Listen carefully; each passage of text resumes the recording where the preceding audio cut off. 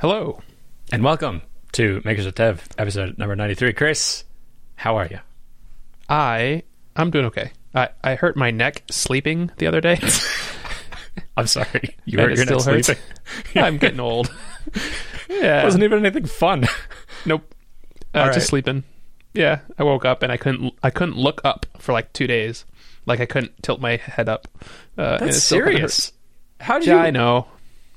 I don't know. It was either a pillow problem or maybe a tossing and turning problem. I don't know. But I woke All up right. and it hurt.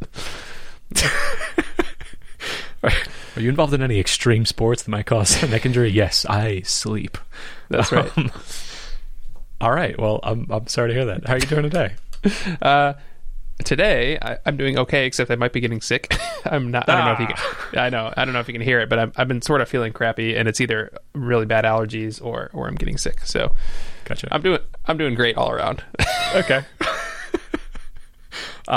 You are gearing up to be a Googler. That's exciting. Yes. Getting your sickness out of the way before you start. How you feeling about that? Yeah, hopefully. So I got my laptop, which I can't log into until they give me the credentials, which they do like the day before you start. But I have it, and that's kind of when it hit me that I'm about to start another job. Like this whole time has been it's the whole process has been so drawn out. Like it hasn't really like hit me at all. And then I got my laptop and I was like, oh, I'm going to be using this like 40 hours a week. I'm excited. Like we talked about, it's going to be, I think, a lot more meetings and less coding than I'm used to, but I'm sort of ready for a change in that direction. Maybe not permanently, but like for now. I like interacting with people and stuff, and that's going to be a large part of my job. And I like, planning and stuff like that. And I'm sure there will be large company problems that I'm going to have to deal with that I'm not used to. But that's okay. I'm looking forward to it. All right. I'm excited to hear about this through you, and I have fantasies about getting a full-time job sometimes, especially when I'm feeling more scarce about money. And I'm curious. I'm excited to hear about how it's going. Remind me again when you start. In 1 week from today. In 1 week. So next episode will be your first day? If we record during the day, we probably will need to push it to later that week. Yeah. I imagine my first day will be kind of busy. I don't know exactly. Okay. I actually have no idea. They're actually really good about onboarding. They have like you might expect, they have an automated sort of onboarding process. And so the first day is going to be like a lot of normal company stuff, like set up your 401k and your healthcare and your stuff. So they've already sort of outlined all of that. And I imagine I will talk to my manager, and I imagine I will, I have no idea actually. So cool. We'll see. I'd love to have an episode of what your first day was like. I think that'd be a lot of fun. I'm reminded also of the first day onboarding that I had for a summer internship project I was doing with the UT Southwestern, which is a local hospital. There was a research project I was doing. And I was really excited about the research project. It involved a lot of coding and genetics research and stuff. And they said, all right, before you can get started, you got to go through this training. And I was like, okay, that's fine. And I got there, and it wasn't anyone from the team. It was just the generic hospital people. And they sat me through this presentation that was like, it was like 4 hours long. And it was all like compliance of like, HIPAA stuff, and I remember sitting there. I had much less patience for that sort of thing back then. And I was just angry at bureaucracy in general. And at the end of it, I was just like seething. Just like I hated it. I was like, let me actually do the work. This is so dumb, because the presentation was going really slowly, and I didn't like it. And afterwards, they sent me a check in the mail for paying me for my time that I was sitting through compliance. And I was like, all right, that's cool.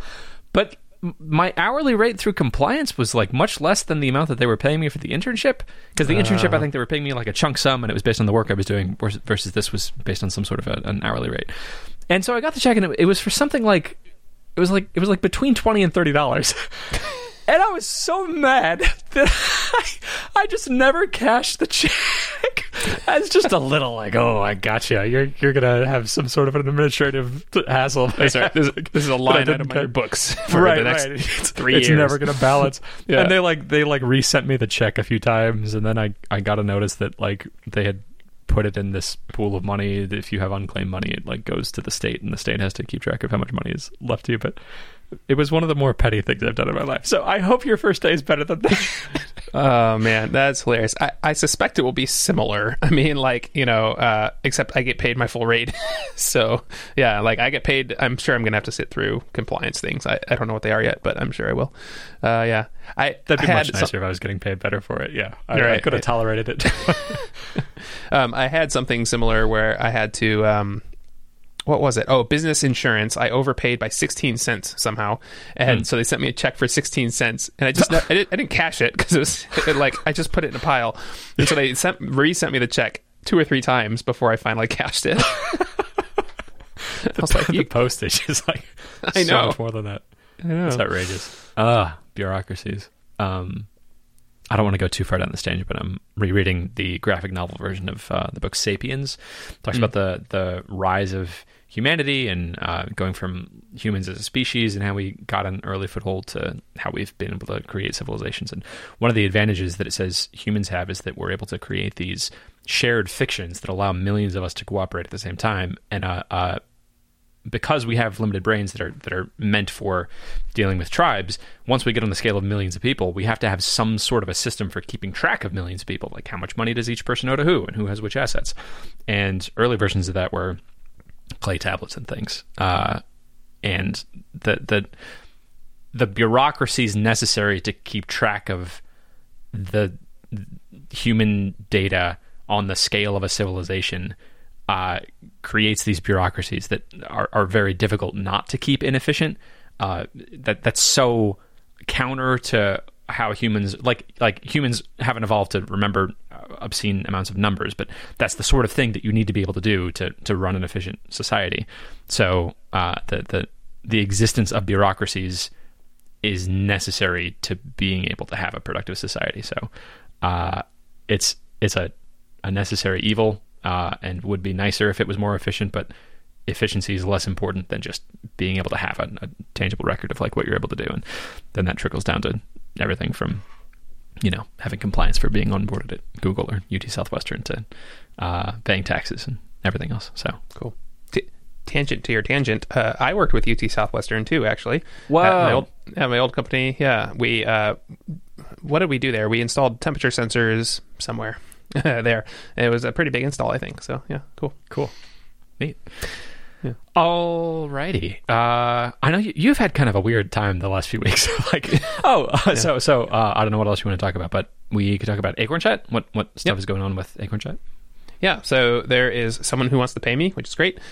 He is on a free trial. He's going to pay me, he said, and he's been like a great sort of advocate, I guess, for like small business and stuff. And he has asked for a couple of things to be changed, and so I've been working on those.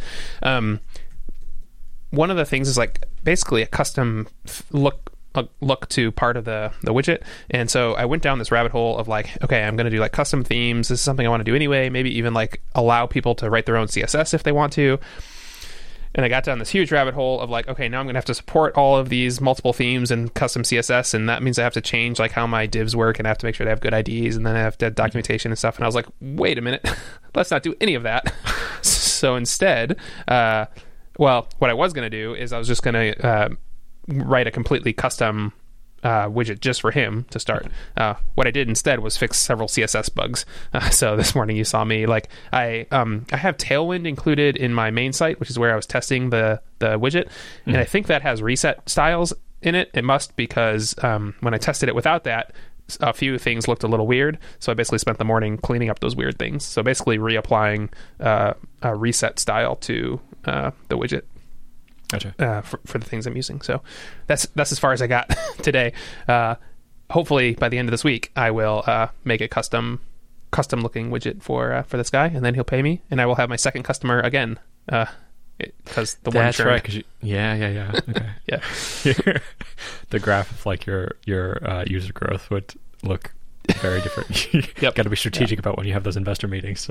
That's right. Cool. I'm curious how you're thinking about this project at a higher level.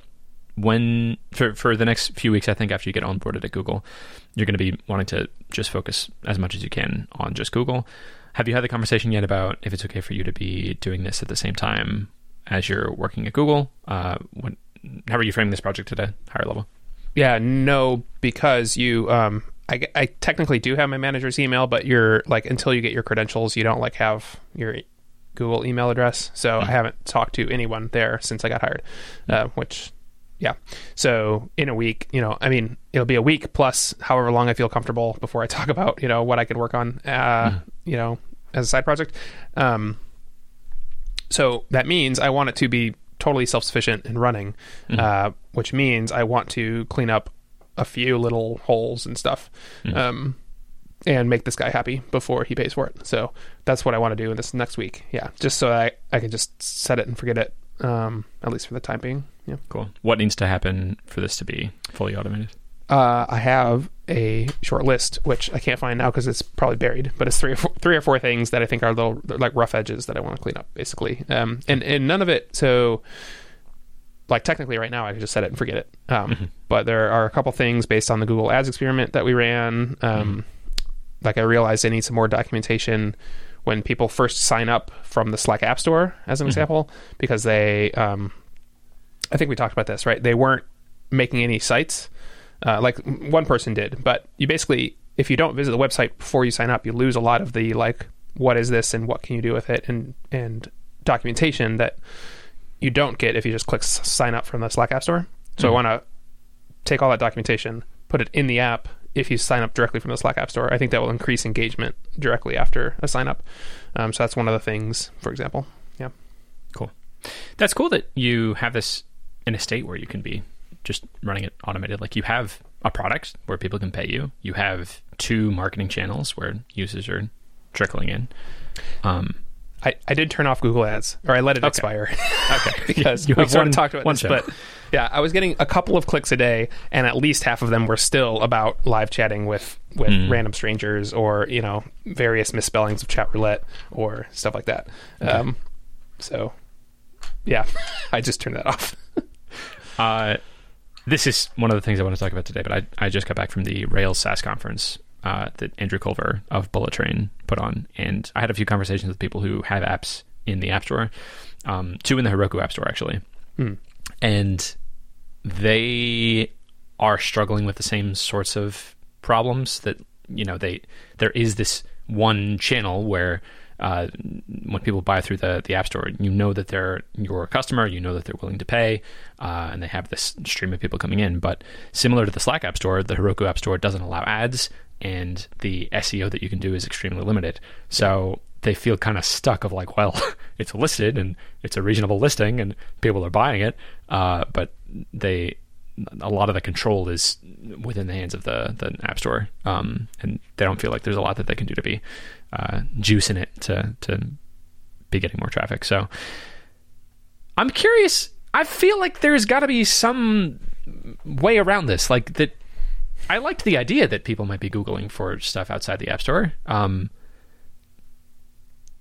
I think this is a universal problem for anyone who has an app on an App Store. Like, I think it's probably the same sort of situation for the iOS App Store.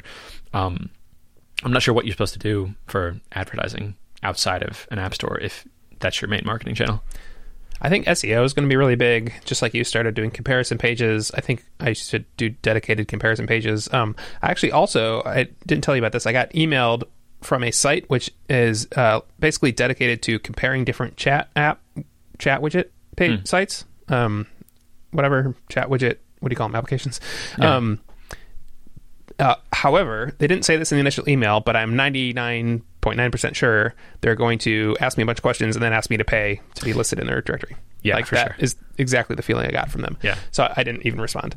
But since sites like that exist, like, you can write your own versions of all of the pages that they have, and then it's on your domain, and then you get SEO traffic. So I think that's the better way to go. And then it doesn't matter if people, are looking for chat roulette and click on your app and click on your thing then, because, like, they're going to bounce, but at least it didn't cost you any money. So yeah. What a funny metric of knowing that you're in a mature market if you have people reaching out to you whose business model is that they charge people who have live chat apps to be listed in an ad. I'd be curious about that. Like, if it's, $100, I think that makes sense to be listed in it.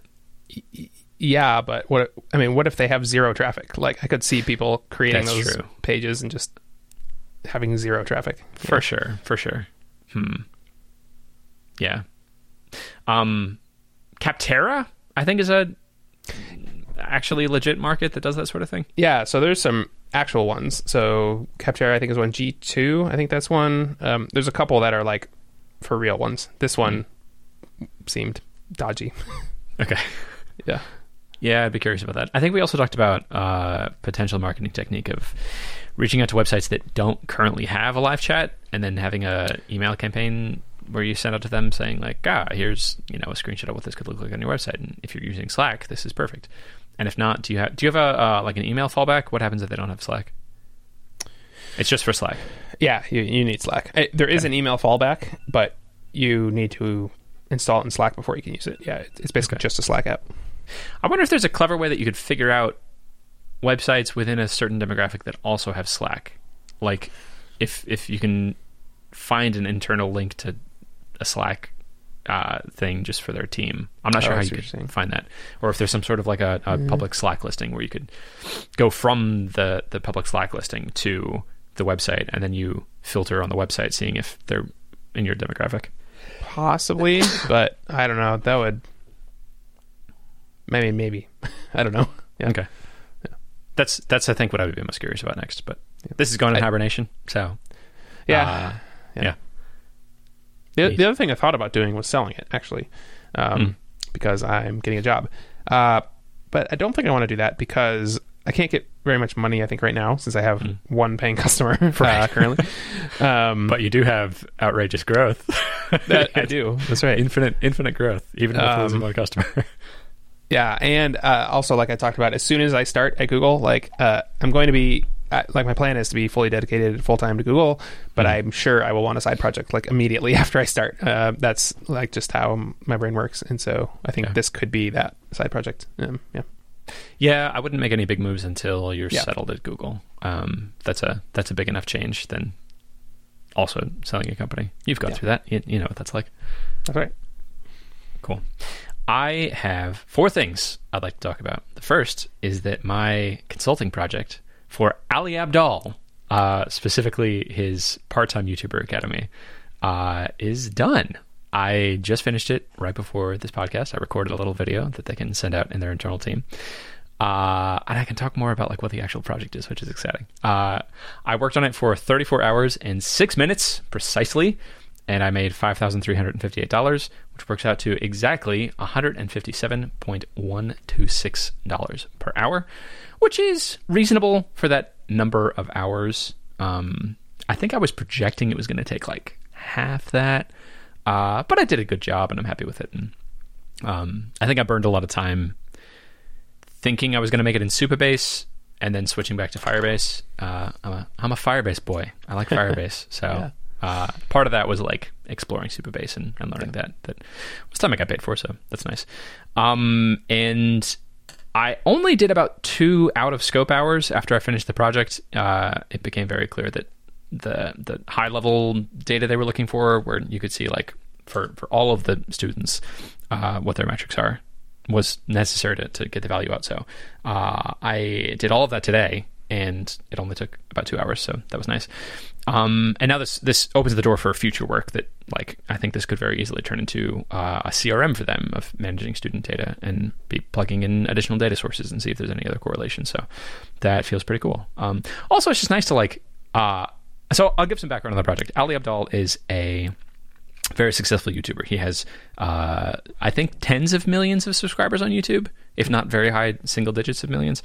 And it's sort of a productivity education channel. He'll talk about different ways to like take notes on an iPad, or different productivity systems, or ways that he stays productive.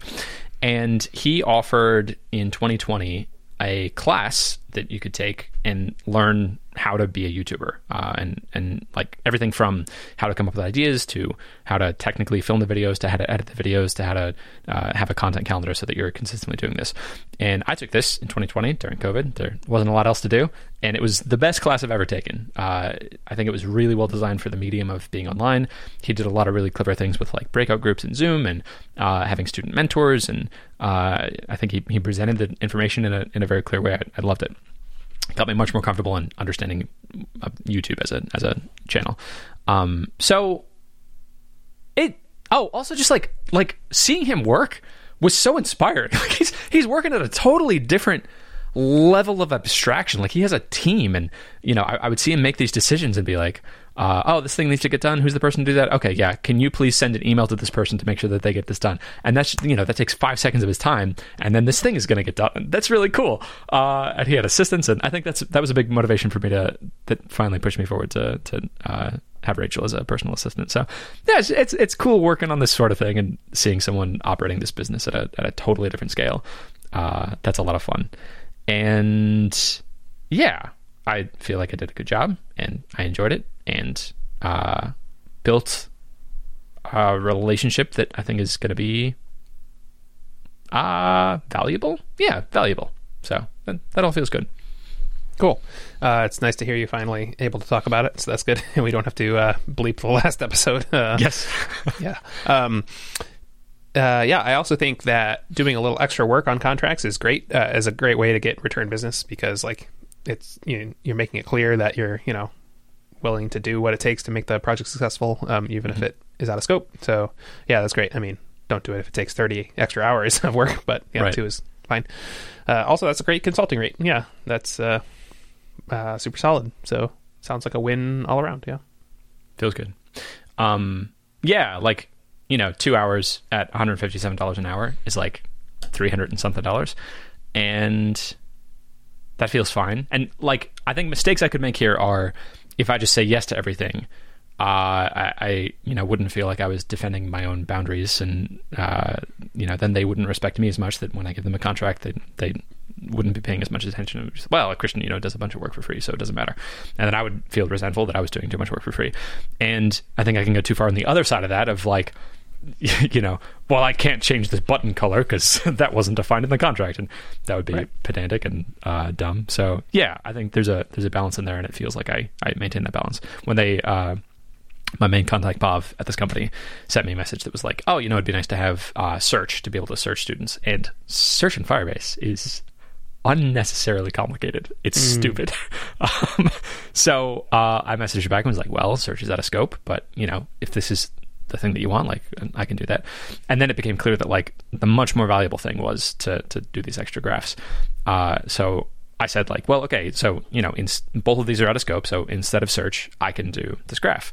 And that felt really good. And like, she was thankful that it was very clear that I was doing extra work, and I didn't feel stingy that I wasn't doing enough extra things, and felt like a very good balance. And now there's this opportunity for extra work that like, I do think search would be really valuable to have in this app. And there is, if I could like bundle that together with enough other stuff to make a new contract, I'd love to do that.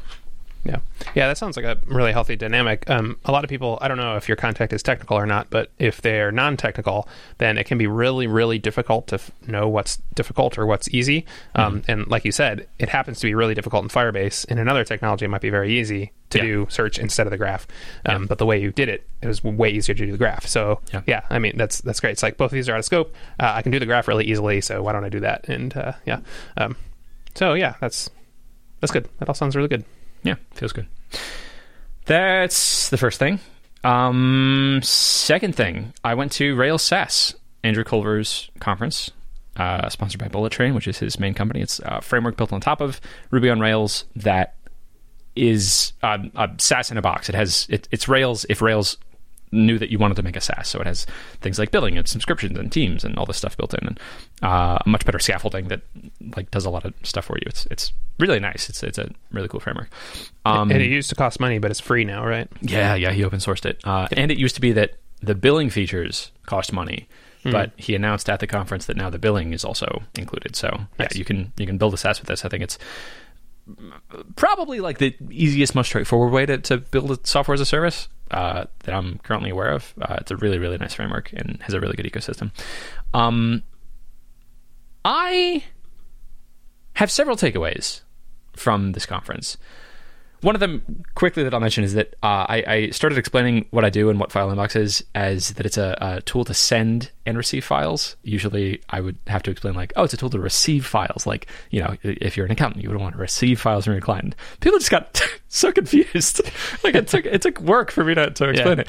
And explaining FileInbox as a tool that sends and receives files, people just got it. And they were like, oh, so I could use it to like send this file to this person. Like, what's it called? And I was like, oh, okay, I should have done this a long time ago. The sending files is really important.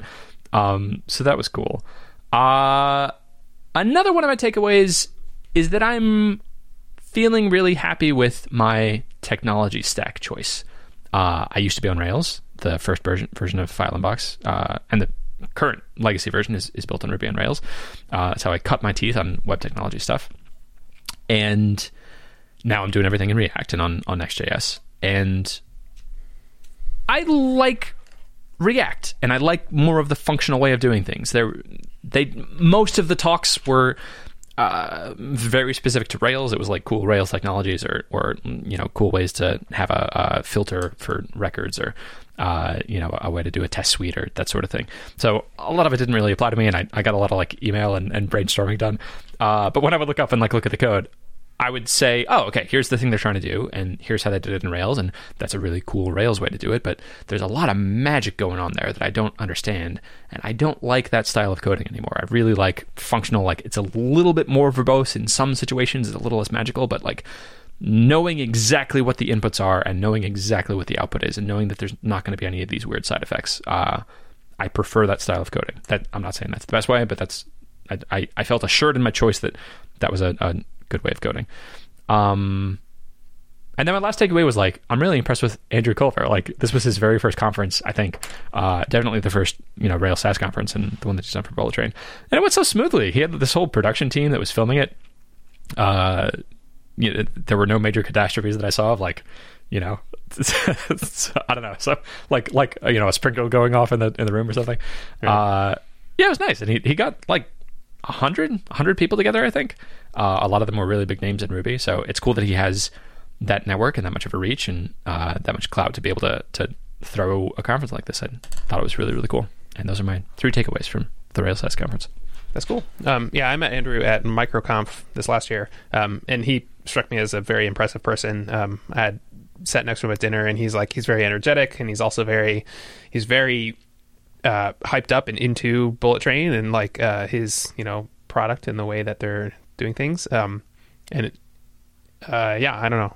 He seems like the type of person who'd be put on a good conference, so that's great. I actually meant to go to Rails SaaS. I forgot it was happening, so I should have bought a ticket when MicroConf happened. But oh well. I think you would have gotten a lot more out of it than me. So that's funny. I don't think I even told you that I was going. No, you and then I was like, you know, the just day like, I'm before, going to LA, and I'm like, okay. yeah. And then later you were like, how's LA? And also, why are you there? Yeah. Yeah. Yeah, that's funny. There were a bunch of people that, because I've been out of the Ruby ecosystem for a long time, I was talking to other people who were there and asking like, oh, you know, how'd you find out about this? And, you know, what are you getting out of it? And a few people I talked to were like, oh my God, like, you know, this person from the Ruby community is here. And I'm just so excited because they have this library and I've been using it and they're this celebrity. And I didn't know a single one of them. So I think you would have been much more like impressed with the people that were there. Yeah, and they're all really cool. Like everyone I talked to was really nice, but you know, none of them were superstars. Like there were people in the React community that I think if I met, I'd be like, oh my God, you made this library. Like you're the dude who like made, you know, date FNS. Like that's incredible. Right. But yeah. Yeah. Okay. That's all for that. Right. Next thing is FileInbox. FileInbox, I have made no progress on in the last week. And most of that was because of the P2IA project, and then the rest of it was because of traveling, and I missed it. like, day 2 into traveling, I was like, oh man, I have these cool ideas for things I could do with marketing. Like, I miss this engine. Like, specifically what I really want to do for the rest of this week is like tune this engine of, can I have this source of traffic where I can be getting a bunch of people, but it's not really converting into people. So I want to get a firm handle on that. Same stuff we talked about last week. I just haven't made any progress on it. And then tune the levers of like, okay, how much am I charging and what am I charging for? And how can I maximize this conversion rate? Like that, it feels like it's a really exciting place right now. So I'm excited to get back to that this next week. I did have a weird thing that happened, which is one of my paying users, who was a legacy user who I brought onto the new serverless thing, sent me an email one day that was like, hey, it's down. And I was like, oh no. And he said none of his people could access it and it was down, and I still don't know what happened.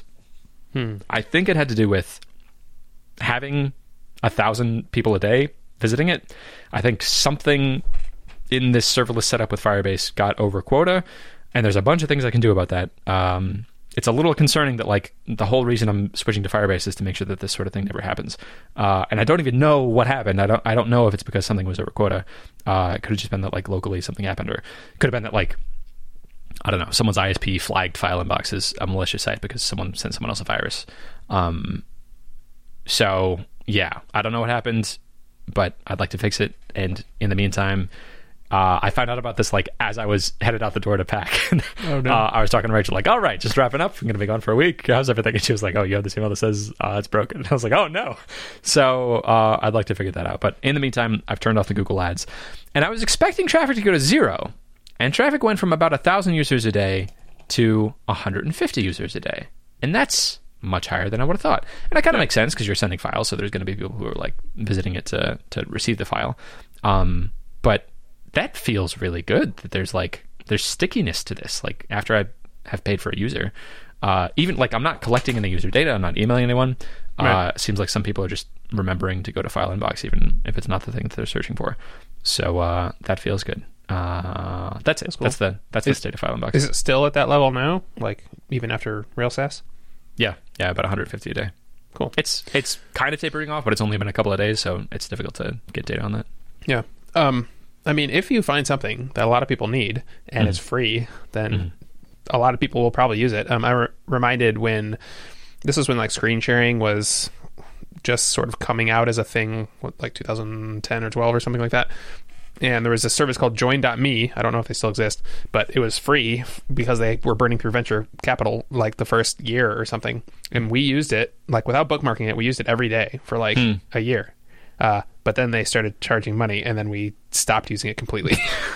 Because I think like Zoom was a thing then or something. Yeah.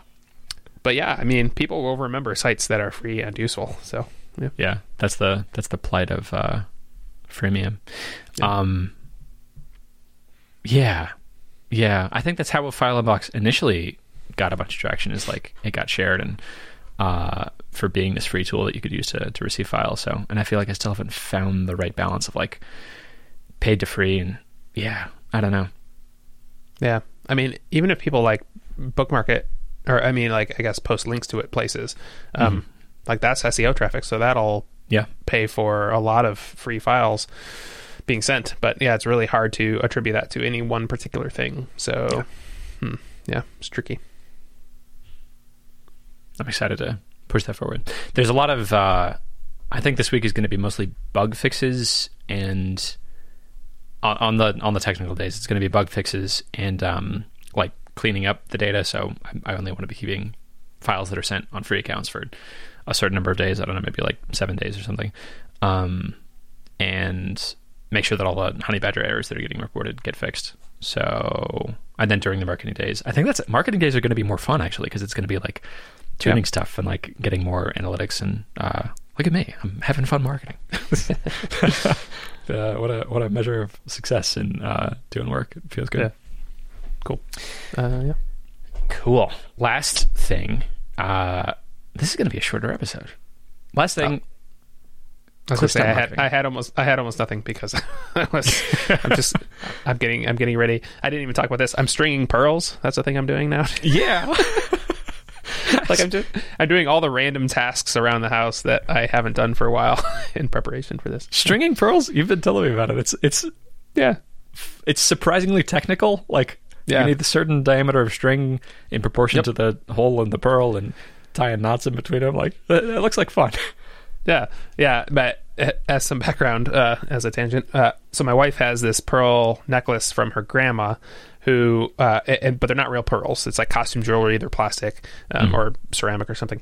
But it has sentimental value. She remembers her grandmother wearing it, and she's passed on now, and so she has it, and the string broke, and so she had to get restrung. Well, she took it to a place who they charge the same price, whether it's regular pearls or fake pearls, like everyone does. It's the same amount of work, and so it'd be like $120 to restring this, like $2 necklace or whatever. So so we just bought there's like special string, and then I have these little tiny tweezers from, I think I've plugged this before actually. iFixit has an amazing set of tiny screwdrivers, tweezers, and stuff. So it's for fixing like iPhones and stuff. But if you ever need tiny screwdrivers and tweezers, iFixit has a great set for like $15 or something. Noted. Anyway, so I'm using the iFixit tweezers to restring pearls. Cool. And you picked up a new hobby in the process. Now you can make pearl necklaces. Do you know when they make pearls, are they finding pearls that are perfectly round, or do they polish them into roundness? How does that work? I have no idea. Okay. Yeah, I don't know. I'd like to know that. Make my own pearl necklace. The reason why it's hard, by the way, it's not just putting them on the string. You have to tie a knot in between each one. That's why it's difficult. Yeah. You have to tie a knot that's in exactly the right spot. I guess it's to separate them a little, and also if it breaks, they don't all just fall off the necklace because they're all in knots. So I think like those in the two Batman movies when they show Bruce Wayne's parents getting shot, and the pearl necklace on Martha Wayne's neck is always a major, and it gets broken, and then the pearls all fall to the ground. That wouldn't actually happen. That wouldn't happen because that's not how you string pearls. Maybe she had a very cheap pearl necklace. Yeah, but I forgot to tie the knots.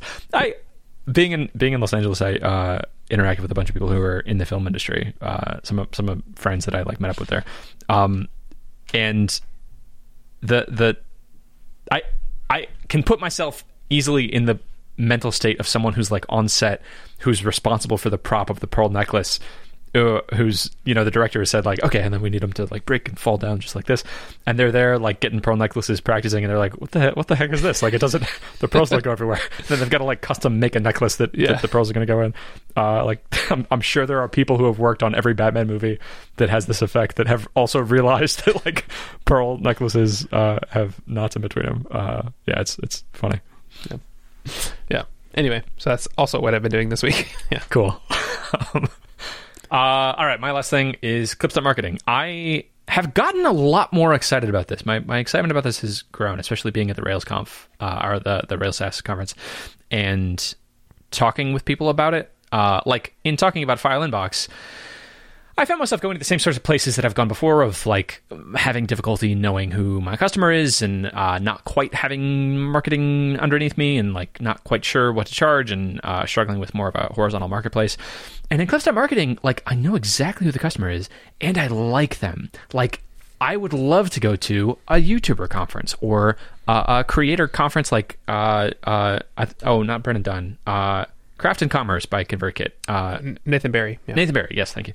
Nathan Barry's conference. And that's the sort of person who I think would be using this. And then, I would enjoy being there as a creator. I think that would be fun. And also, everyone I talk to who asks what I do, I'm like, well, I have this podcast, and also I build this tool to make clips better. That would be fun. I would really enjoy that. the sort of person who's a YouTuber is very interesting to me. Being able to say that I did a project for Ali Abdaal, that's really cool. He's a cool person who's doing cool stuff, and it's the celebrity of today. And I enjoy the community of that sort of content producer, and also it fixes a lot of the problems for File Inbox of not knowing who my market is or how to find them. In the course of making this project, I'm dealing with a database of thousands of people who are in the target demographic of this thing. I can't use that directly because I signed a contract that said I'm not going to use this data for anything other than the purposes of the contract. But I'm still in the communities of all these people. I know how to get in contact with them. So yeah, I'm liking Clips.Marketing. So I found myself, during a really technical Rails talk, just doodling marketing plans and interfaces and how to make a really, really good clipping interface, and like doing research in other video editors, and how to be doing this. And I've come up with a thing I'm really excited about that is going to be just a page that you land on, and you import a video, either dragging and dropping it or pasting in a YouTube link. And then it drops you immediately. So no logins. There's been as little friction as possible. It loads up this clipping interface where you clip the video by just highlighting the text of that video, the text of the part that you want to do. And then from that, you have a clip, and then you can format the clip. And I have a minimal interface of like how to pick which format of clip to go in. And then I think the game is like the same sort of thing I'm doing with this file sending. I have this free limited product where you can use it right away. And then I sell you on things you might want to do next to customize the video or to auto-publish it that you need an account for, that you can start a free trial for. And if not, that's fine. You can get a functional thing out of this. You can render a video. It's just going to have a watermark of Clips.marketing, and then sell it. And I think you had a really good idea last week of like buy a Google ad for the landing page right now. So I think that's top on my list of things I want to do tomorrow for marketing day. Cool. The other thing is, you keep calling it, or you keep saying Clips.marketing, and you keep just talking about the clipping feature, but I use it for our podcast just for the timestamps every single week. Yeah. It's definitely worth it for that. I mean, like as a free product for sure, probably as a paid product, but like that might be your free sort of freemium is just timestamping is free, and then the clips are watermarked. And then pay to remove the watermark or whatever. So I would think that timestamping is a higher priority too. Yeah. I like that. Yeah, timestamping would be a really good thing to be advertising. And then once I have your video and I have you in the interface where you're timestamping it, now I can be selling you on, I bet you sure would like to clip this, and let me sell you on clipping it. Man, I'm also excited about like the educational content for this, of like, how to make clips and how to syndicate it, and how to choose which social media channels to do. Like, it just feels, and I don't know, I'm so frustrated with myself because like I was in this exact same place about a year ago, like really excited about this project, and I had all these same sorts of realizations. And then after going to MicroConf Europe, I just sort of lost focus and started working on other stuff, and I don't remember what happened or why I did that. I think I got sick at one point, and I wasn't able to work as much because I was in Europe, and I don't know. So I'm still going to be focused on File Unbox. I'm still going to be pushing this forward, but I'm going to replace all the time I was spending working on this consulting project with working on Clips.marketing, and do the same cadence of like marketing days and technical days. And I'm excited to see what happens. Cool. You should also, I have a YouTube recommendation for you, not to waste more of your time. Hold on. His name is Joe Scott. Is that his name? Those are two first names. Okay. So Joe Scott. Yes, it is. Joe Scott TMI. So it's his second YouTube channel. Yes. And his latest video, let me make sure. Yes, I posted shorts for 30 days. Here's what's happened. So he talks extensively about, he clipped out, or he had someone clip out clips from his video to post to TikTok, and then he reposted those to YouTube. Spoiler alert, he found the ones that he recorded specifically for TikTok did way better than the clips. But you can ignore that a little bit and just pay attention to the clip stuff if you want. But yeah, anyway, so that's someone who I just watched who is an experienced YouTuber who had experience with clipping. So that might be interesting for you. I'm excited to watch it. That's very relevant. And that's an interesting point, that if you make short form content, optimized for short form content, it's going to perform better than if you're clipping from a bigger video. Yeah. But it takes a lot more work. For sure. Yeah. I think the primary purpose of Clips.marketing, and I might change the name after I do some SEO research. Sure. I would make it a .com, but that's just me. Yeah, I'd like to look for a .com. Yeah. I'm on a tangent. I'm going to look at like search data for people who are high intent, looking for this sort of thing, and then I want to rename it something that they're searching for.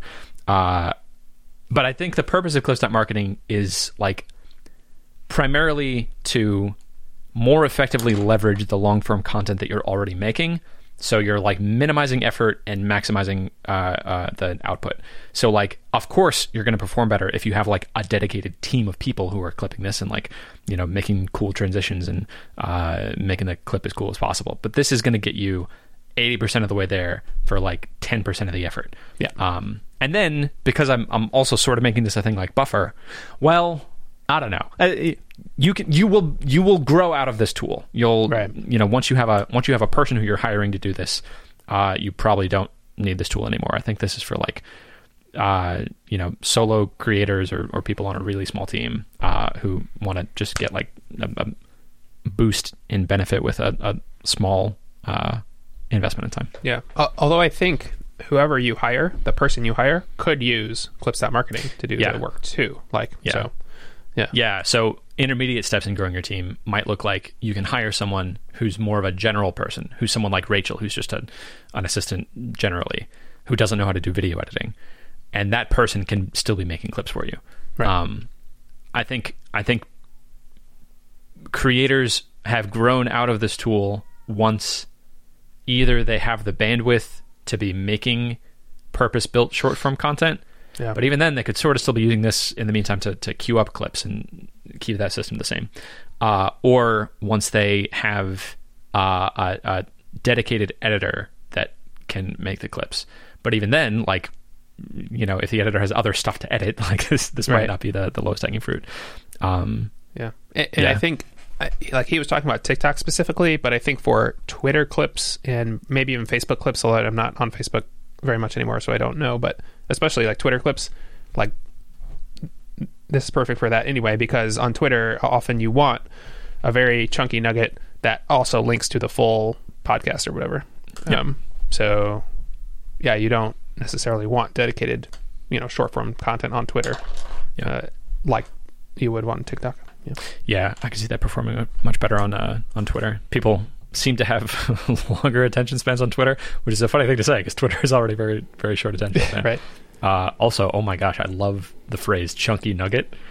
I gotta use that. Chunky nuggets. That's not my phrase. I can't remember what I stole it from, but that's not my phrase. Maybe I'm just hungry for lunch. Yeah. Chunky nuggets. Sounds good. Cool. Is that all I got? Yeah, that's all I got. That's all I got too. Then I'll see you next week when you'll be a Googler. I know. Goodbye. Goodbye.